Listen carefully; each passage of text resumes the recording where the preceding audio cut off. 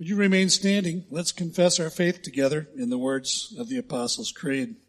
I believe in God, the Father Almighty, creator of heaven and earth. I believe in Jesus Christ, his only Son, our Lord, who was conceived by the Holy Spirit and born of the Virgin Mary. He suffered under Pontius Pilate, was crucified, died, and was buried. He descended to Hades. The third day he rose again from the dead. He ascended into heaven and is seated at the right hand of God the Father Almighty. From there he will come to judge the living and the dead. I believe in the Holy Spirit, the Holy Catholic Church, the communion of saints, the forgiveness of sins, the resurrection of the body, and the life everlasting. Amen. You may be seated. Well, today's message is the 12th and final message in this series through the Apostles' Creed. If you missed any of these and would like to take them in, they're available online at mylpcoli.com. You can view all of them and any of our messages. All of them are archived there. So we've arrived here at the final two lines. I believe in the resurrection of the body and the life everlasting. Amen. The creed concludes not with a whimper, but with a bang. It declares the hope that is ours in Jesus Christ, the eternal destiny for which each believer in Jesus Christ eagerly awaits. In his letter to the church in Ephesus, the Apostle Paul said, "Remember that you were separated from Christ, alienated from the commonwealth of Israel, strangers to the covenants of promise, having no hope and without God in the world." One of the essential characteristics that distinguishes the believer in Jesus Christ from everyone else is a confident hope rooted in the promise of God and the resurrection of Jesus Christ from the dead, the hope that we too will be raised from the dead and take hold of life everlasting. To Titus, Paul described the full sweep of the redemptive work of God in the life of every believer who believes in Jesus in just 3 verses, or 4 rather. He saved us, not because of the righteous things we had done, but because of his mercy. He washed away our sins, giving us a new birth and new life through the Holy Spirit. He generously poured out the Spirit upon us through Jesus Christ our Savior.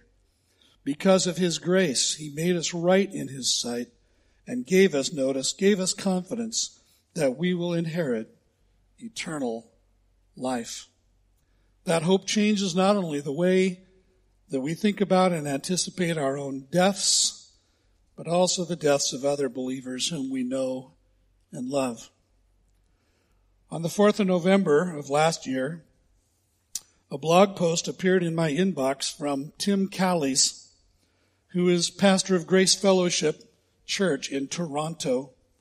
And it was titled, "My son, my dear son, has gone to be with the Lord." And here's how it read. "In all the years I've been writing, I've never had to type words more difficult, more devastating than these. Yesterday, the Lord called my son to himself. My dear son, my sweet son, my kind son, my godly son, my only son." Nick was playing a game with his sister and his fiancée and many other students when he suddenly collapsed, never regaining consciousness. Students, paramedics, and doctors battled valiantly, but could not save him. He's with the Lord he loved, the Lord he longed to serve. We have no answers to the what or why questions. Yesterday, Aileen and I cried and cried until we could cry no more, until there were no tears left to cry. And then later in the evening, we looked each other in the eye and said, "We can do this. We don't want to do this, but we can do this.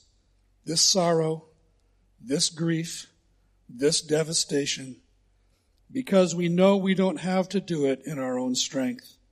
We can do it like Christians, like a son and daughter of the Father who knows what it is to lose a son. We traveled through the night to get to Louisville so we could be together as a family, and we ask that you remember us in your prayers as we mourn our loss together. We know there will be grueling days and sleepless nights ahead. But for now, even though our minds are bewildered and our hearts are broken, our hope is fixed and our faith is holding. Our son is home. You see, this hope that is ours in Christ is real. It matters. And it sustains us through the most difficult of experiences this side of heaven.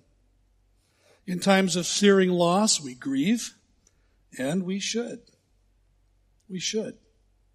For a whole host of reasons, yet we grieve in a manner qualitatively different from the manner in which those grieve who are without Christ.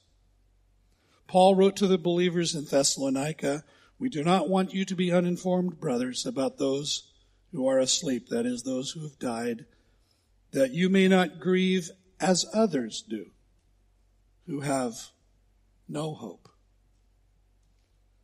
The old classic words of committal spoken by countless pastors at countless gravesides speak to us of that sure and certain hope. For as much as it has pleased Almighty God to take unto himself the soul of our brother here departed, we therefore commit his body to the ground, earth to earth, ashes to ashes, dust to dust, in sure and certain hope, in sure and certain hope, in sure and certain hope of the resurrection to eternal life through our Lord Jesus Christ. This morning I want to turn your attention to Paul's discussion of the resurrection of the body. If you have your Bible, I want to encourage you to open it to 1 Corinthians 15, beginning with verse 35. Have it open as we move along, because we're going to mostly hang out in that passage with only a few side excursions into some other passages. So listen and follow along as I read this passage. But someone will ask, how are the dead raised? With what kind of body do they come? You foolish person, what you sow does not come to life unless it dies. And what you sow is not the body that is to be, but a bare kernel, perhaps of wheat or of some other grain. But God gives it a body as he has chosen, and to each kind of seed its own body. For not all flesh is the same, but there is one kind for humans, another for animals, another for birds, and another for fish. There are heavenly bodies and earthly bodies. But the glory of the heavenly is of one kind, and the glory of the earthly is of another. There is one glory of the sun, and another glory of the moon, and another glory of the stars, for star differs from star in glory. And so it is with the resurrection of the dead. What is sown is perishable. What is raised is imperishable. It is sown in dishonor, it is raised in glory. It is sown in weakness, it is raised in power. It is sown a natural body, it is raised a spiritual body. If there is a natural body, there is also a spiritual body. Thus it is written, the first man, Adam, became a living being. The last Adam became a life-giving spirit. But it is not the spiritual that is first, but the natural, and then the spiritual. The first man was from the earth, a man of dust. The second man is from heaven. As was the man of dust, so also are those who are of the dust. And as is the man of heaven, so also are those who are of heaven. Just as we have borne the image of the man of dust, we shall also bear the image of the man of heaven. I tell you this, brothers, flesh and blood cannot inherit the kingdom of God, nor does the perishable inherit the imperishable. Behold, I tell you a mystery. We shall not all sleep, but we shall all be changed in a moment, in the twinkling of an eye, at the last trumpet. For the trumpet will sound, and the dead will be raised imperishable, and we shall be changed.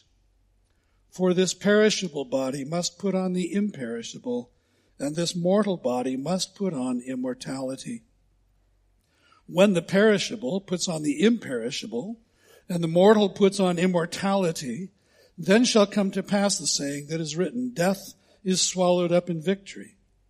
O death, where is your victory? O death, where is your sting?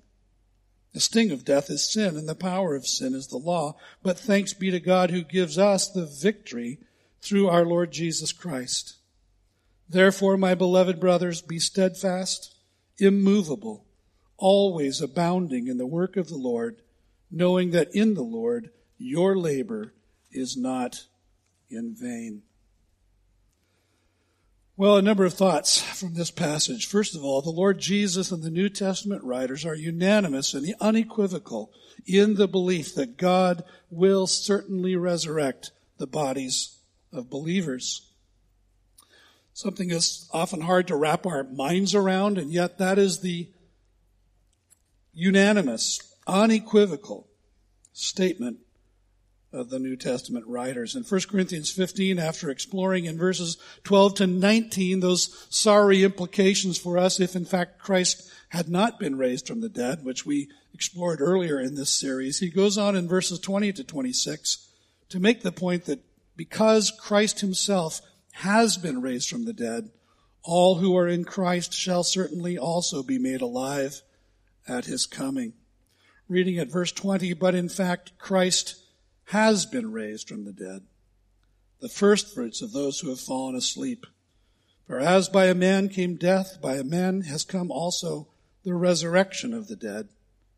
For as in Adam all die, so also in Christ shall all be made alive. But each in his own order, Christ the firstfruits, then at his coming those who belong to Christ. And then comes the end when he delivers the kingdom to God the Father, after destroying every rule and every authority and power. For he must reign until he has put all his enemies under his feet. The last enemy to be destroyed is death. Now notice Paul's repetition of that word, first fruits. The word points to the very beginning of the harvest and the promise of more to come. Secondly, notice with me that the body that is sown is not the body that is to be. The body that is sown is not the body that is to be. Verse 35, but someone will ask, how are the dead raised? With what kind of body do they come? You foolish person, what you sow does not come to life unless it dies. And what you sow is not the body that is to be, but a bare kernel, perhaps of wheat or of some other grain.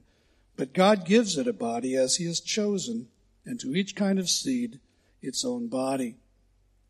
Now there are at least 4 points here that call for our consideration, and I've just bulleted them for you on your sermon notes form. First, Paul offers a metaphor. He says that the body is like a seed. Like a seed. A funny thing about seeds, I've sown a lot of them this spring. I'll sow a lot more before the growing season is over. Have you ever looked at a seed, maybe of a flower or a vegetable, and just wondered to yourself how something that's so ugly in some cases, so shriveled looking and seemingly dead, can bring forth life? Or have you ever wondered how something so tiny can sprout up and become something so exponentially larger, far out of proportion to what went into the ground? How many of you have been to the California redwoods? Any of you? Okay. My wife grew up right next door to the California redwoods. And when I say right next door, I mean right next door. And she played with her friends among those enormous trees. But do you know that the seed of a giant sequoia is flat and it's only about the size of a pinhead? That's the seed. And it's encased in a little thing that's only 1/4 to about 3/8 of an inch long by about 1/4 inch wide. And yet from that tiny pinhead seed can come a giant tree that can grow up to 250 feet in height or more, 100 feet or more in circumference, and weigh millions of pounds. I once heard someone say, if you're feeling down on yourself, remember that the mighty oak tree was once just a nut like you. God, Paul said, gives to each kind of seed its own body. And in the same way, He's going to give to you and to me the resurrection bodies that He has uniquely and sovereignly prepared for us when we die and we enter into His presence. While I was preparing for this message, I came across a little poem that's supposedly inscribed on a tombstone somewhere in New England. And this particular tombstone marks the grave of a man with the unique name of Solomon Pease, P-E-A-S, Solomon Pease. And it reads like this: beneath this sod and beneath these trees lies the body of Solomon Pease.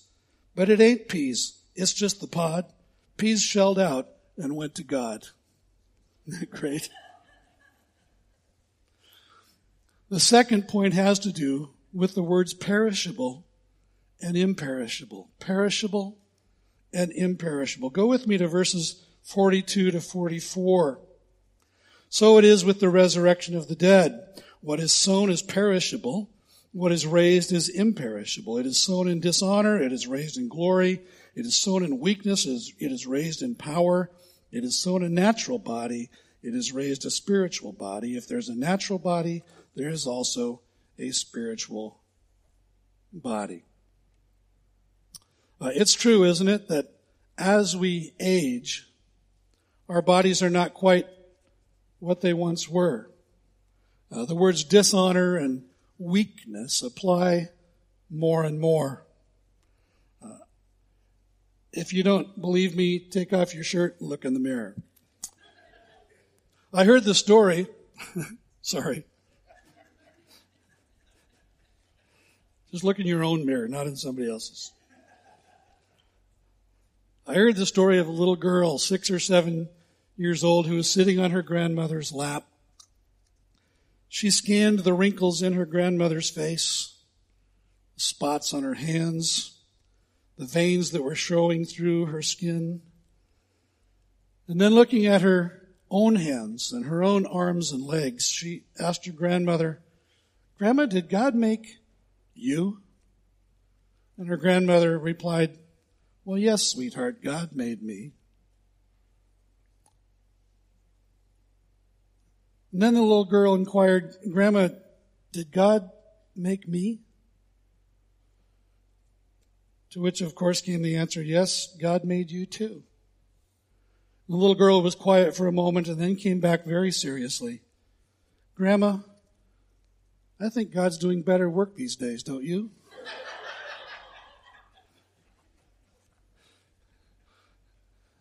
As we approach our later years, our bodies begin to fail us in a variety of ways. A dear friend of ours had a coffee mug that featured this poem: "First you crawl and then you walk.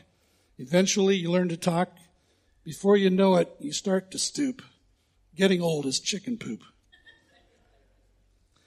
But notice Paul says that when believers die and we receive the resurrection body God promises to give us, we make a great exchange. We exchange the perishable for the imperishable.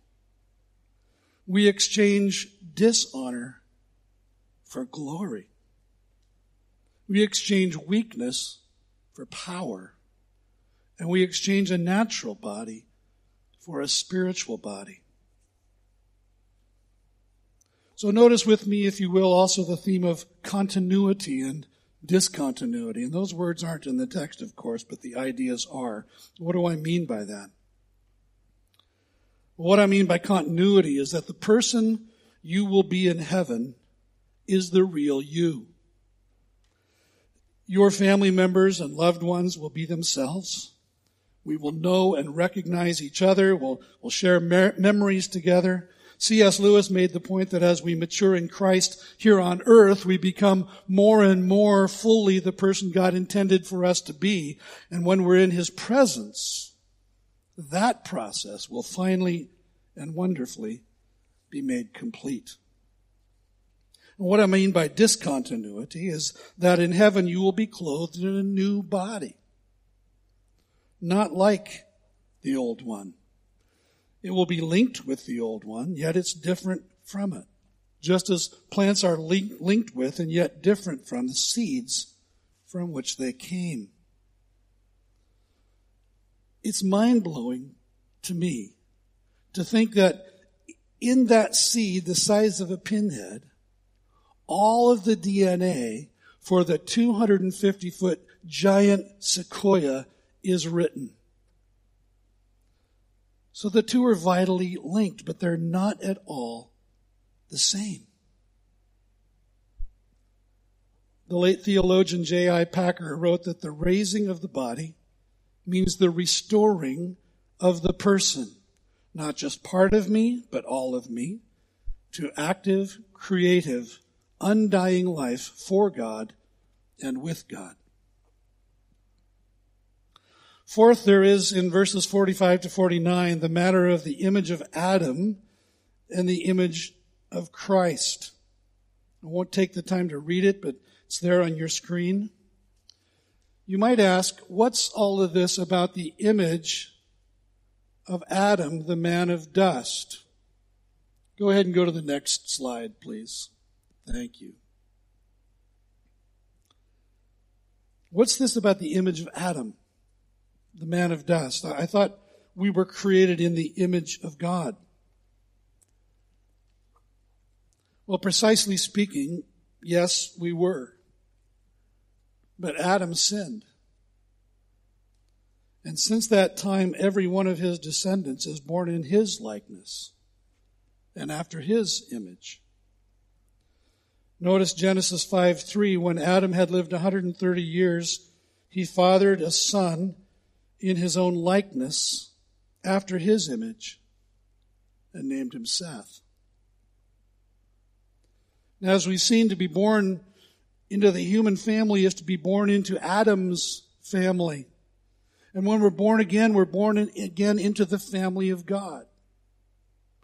It's not the children of Adam who inherit the kingdom, but the children of God, who have been born again through personal faith in Jesus Christ and who have therefore been adopted into the family of God.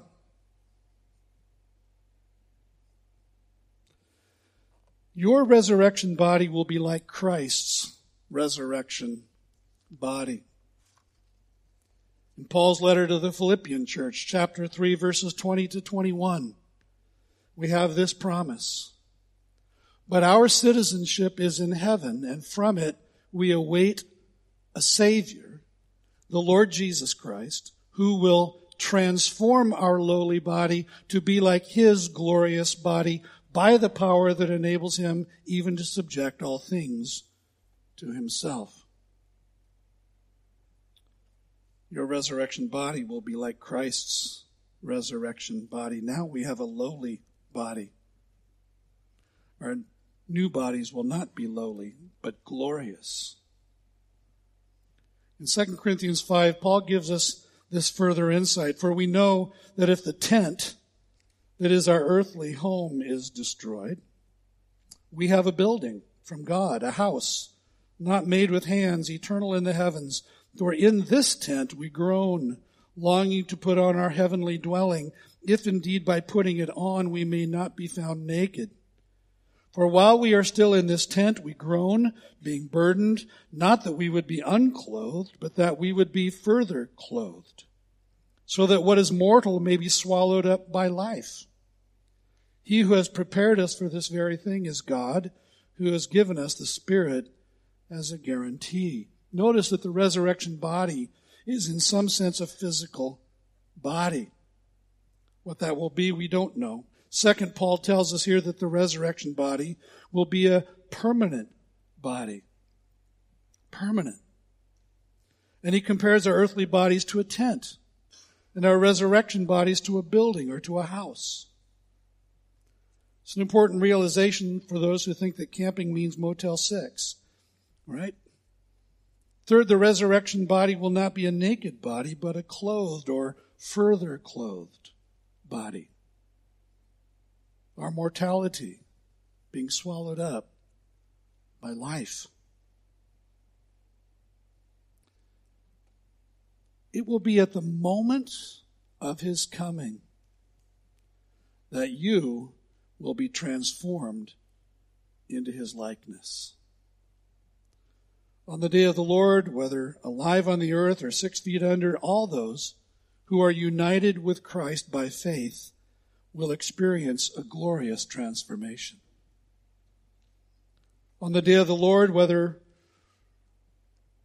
alive or dead, that will be true of each of us. Behold, I tell you a mystery. We shall not all sleep, Paul wrote, but we shall all be changed.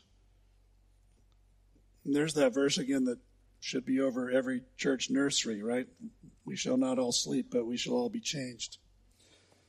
Behold, I tell you a mystery. We shall not all sleep, but we shall all be changed in a moment, in the twinkling of an eye, at the last trumpet. For the trumpet will sound, and the dead will be raised imperishable, and we shall be changed. For this perishable body must put on the imperishable, and this mortal body must put on immortality. See, the event that Paul's describing here in verses 51 to 53 is what we call the rapture of the church. And Paul also described it in his letter to the Thessalonian believers. For this we declare to you by a word from the Lord, that we who are alive, who are left until the coming of the Lord, will not precede those who have fallen asleep. For the Lord himself will descend from heaven with a cry of command, with the voice of an archangel, and with the sound of the trumpet of God, and the dead in Christ will rise first. Then we who are alive, who are left, will be caught up together with them in the clouds to meet the Lord in the air, and so we will always be with the Lord. Therefore, encourage one another with these words. The fundamental transformation that will take place for both the dead and for those living at the time of his coming will be that in that moment, in the twinkling of an eye, Paul said, how long is that measure of time? The twinkling of an eye, we will be made like Jesus. John wrote, Beloved, we are God's children now, and what we will be has not yet appeared, but we know that when he appears, we shall be like him, because we shall see him as he is. There is something about that moment of seeing him, that moment of recognition, that will transform us into his likeness. We might consider the thought that is only true of believers. For those who have not trusted in Christ, that same encounter will mean death, it will mean condemnation, it will mean eternal separation from God. David the psalmist declared, As for me, I shall behold your face in righteousness. When I awake, I shall be satisfied with your likeness. Love that. Finally, your mortal body will put on immortality. For this perishable body must put on the imperishable, and this mortal body must put on immortality. When the perishable puts on the imperishable, and the mortal puts on immortality, then shall come to pass the saying that is written, Death is swallowed up in victory. O death, where is your victory? O death, where is your sting? The sting of death is sin, and the power of sin is the law. But thanks be to God who gives us the victory through our Lord Jesus Christ. See, on the other side of the grave, where some of our loved ones have already gone, clothed, immortal, and imperishable, we will ask, why did we fear death so much? Why the dread? And we will realize with finality and fullness that our sin really was dealt with at the cross. That Jesus really was raised from the dead. That death has lost all power over us when we trusted in Jesus. That the scriptures were true. That all of the promises of God are fulfilled. All of them are yes and amen in Christ. The hope of the resurrection gives meaning and purpose to our lives now. See, Paul wants us to know in verse 58 that because Christ was raised from the dead, and because we have the confident hope of the resurrection from the dead, we can face all of the fears, all of the challenges of today and tomorrow, and we can live with purpose and meaning and intentionality today. All of the choices you make in obedience to God, all of the sacrificial investments you make in the advancement of the gospel, all of the hard work in ministry to others make sense in light of the resurrection of Jesus and our own resurrection to come. Therefore, my beloved brothers, be steadfast, be immovable, always abounding in the work of the Lord, knowing that in the Lord your labor is not in vain. The hope of the resurrection removes the fear of death and judgment. Again, verses 54 to 57. You see them there on your screen. Because Jesus bore our sins in his own body at the cross, because the sacrifice that he made for our sin was once and for all. The price he paid was final and in full. And because he died our death in our place, death itself has lost its sting. And sin has lost its condemning power. And when we come to understand this and begin to live in that truth, we no longer live in slavery to the fear of death or judgment. Do we deserve death and judgment? Yes, we do. But Jesus stood in for us at the cross, taking on himself what we deserved. Finally, we believe in the life everlasting. Believe in the life everlasting. A young father received the news that his grandmother had died, and he was invited to view her body at the local mortuary. He thought that it might be a good learning experience for his 5-year-old son. So he said to him, "Son, your great-grandmother has died and gone to heaven. I'm going to go see her. Would you like to come?" The little boy thought for a moment and said, "Okay." So they drove to the funeral home. They were led into the viewing room by a somber-looking man in a suit. And there the little boy saw his great-grandmother's body lying in a casket. There were candles lit here and there, flower arrangements, and music softly playing from speakers in the ceiling. And the boy shoved his hands in his pockets and looked around, looked again at her body, glanced around the room, took it all in, then turned to his dad and asked, "So, this is heaven?" The sad thing to realize that many Christians have been conditioned to think that heaven will be something far less engaging, far less exhilarating, far less fulfilling than what we know and experience in this life. I mean, when you think about it, who gets excited about sitting on a cloud and playing a harp? You even like harp music?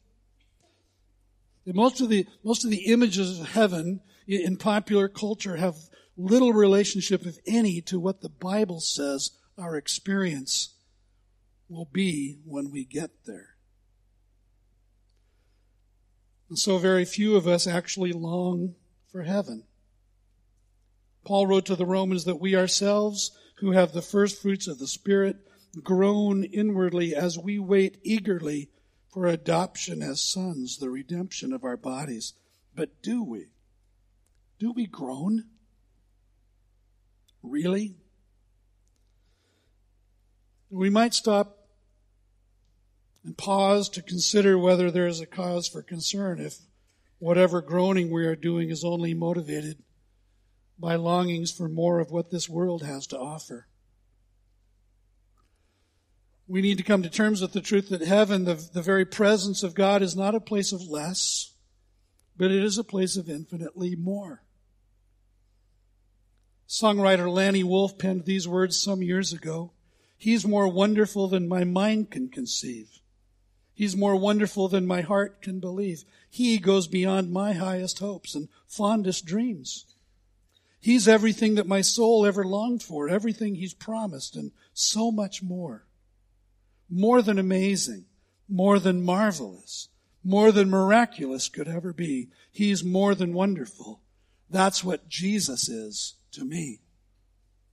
See, if Jesus is all of that, then being in His presence will be all that as well. The psalmist wrote, "You make known to me the path of life. In your presence there is fullness of joy. At your right hand are pleasures forevermore." Paul exclaimed, "No eye has seen, no ear has heard, no mind has imagined what God has prepared for those who love Him." I think it's going to be something like what C.S. Lewis wrote on the last page of The Last Battle, which is the last book of the Chronicles of Narnia. The children who are traveling home from school on a train feel a bump and suddenly find that they're back in Narnia with Aslan, the lion. He says to them, you do not yet look so happy as I mean you to be." Lucy answered, "We're so afraid of being sent away, Aslan. And you've sent us back into our own world so often." "No fear of that," said Aslan. "Have you not guessed?" Their hearts leapt and a wild hope rose within them. "There was a real railway accident," said Aslan softly. "Your father and mother and all of you are, as you used to call it in the Shadowlands, dead. The term is over.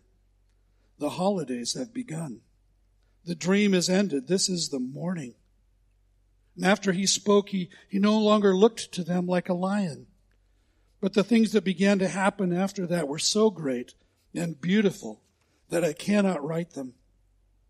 And for us, this is the end of all the stories, and we can most truly say that they all lived happily ever after. But for them, it was only the beginning of the real story. All their life in this world and all their adventures in Narnia had only been the cover and the title page. Now, at last, they were beginning chapter 1 of the great story, which no one on earth has read, which goes on forever, in which every chapter is better than the one before. I can hardly wait. We believe in the resurrection of the body and the life everlasting. The Apostles' Creed ends with one word, amen, which means it's true. May it be so. We agree. As God has revealed His will, His purposes, His ways to us, amen. As the church glories in Christ, amen. As we believe, teach, and confess the ancient biblical faith once for all entrusted to the saints, the faith that the church will confess for all the years to come and throughout all eternity, amen. Amen and amen. It's appropriate then, I think, that on this day that we're concluding our study through the Apostles' Creed, that we participate together in communion. Communion ties it all together. In the early verses of 1 Corinthians 15, Paul wrote, "I received from the Lord what I also delivered to you, that the Lord Jesus, on the night when He was betrayed, took bread, and when He had given thanks, He broke it and said, 'This is my body, which is for you. Do this in remembrance of me.' In the same way also He took the cup after supper, saying, 'This cup is the new covenant in my blood. Do this as often as you drink it in remembrance of me.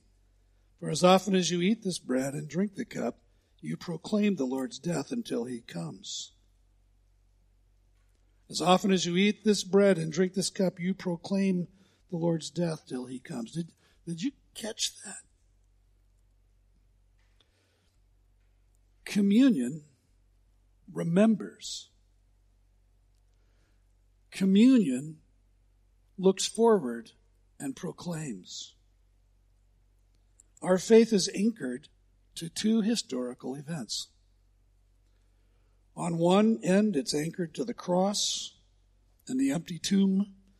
And on the other, it's anchored to our confident hope in the promise of Christ's return. We believe in the resurrection of the body and the life everlasting. We believe that the risen, glorified, and exalted Jesus Christ will come again to take us to the place he's been preparing for us. And so we will always be with the Lord. So go ahead and take that little wafer. This is the body of Christ, which is for you. Eat it in remembrance of him.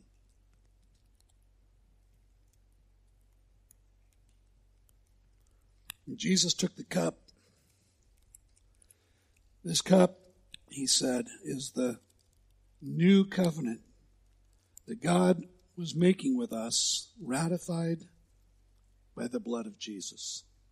Drink it in remembrance of him and his one-time, for all-time atoning sacrifice for all of our sin that made it possible for us to receive the gift of forgiveness of all our sins and of everlasting life.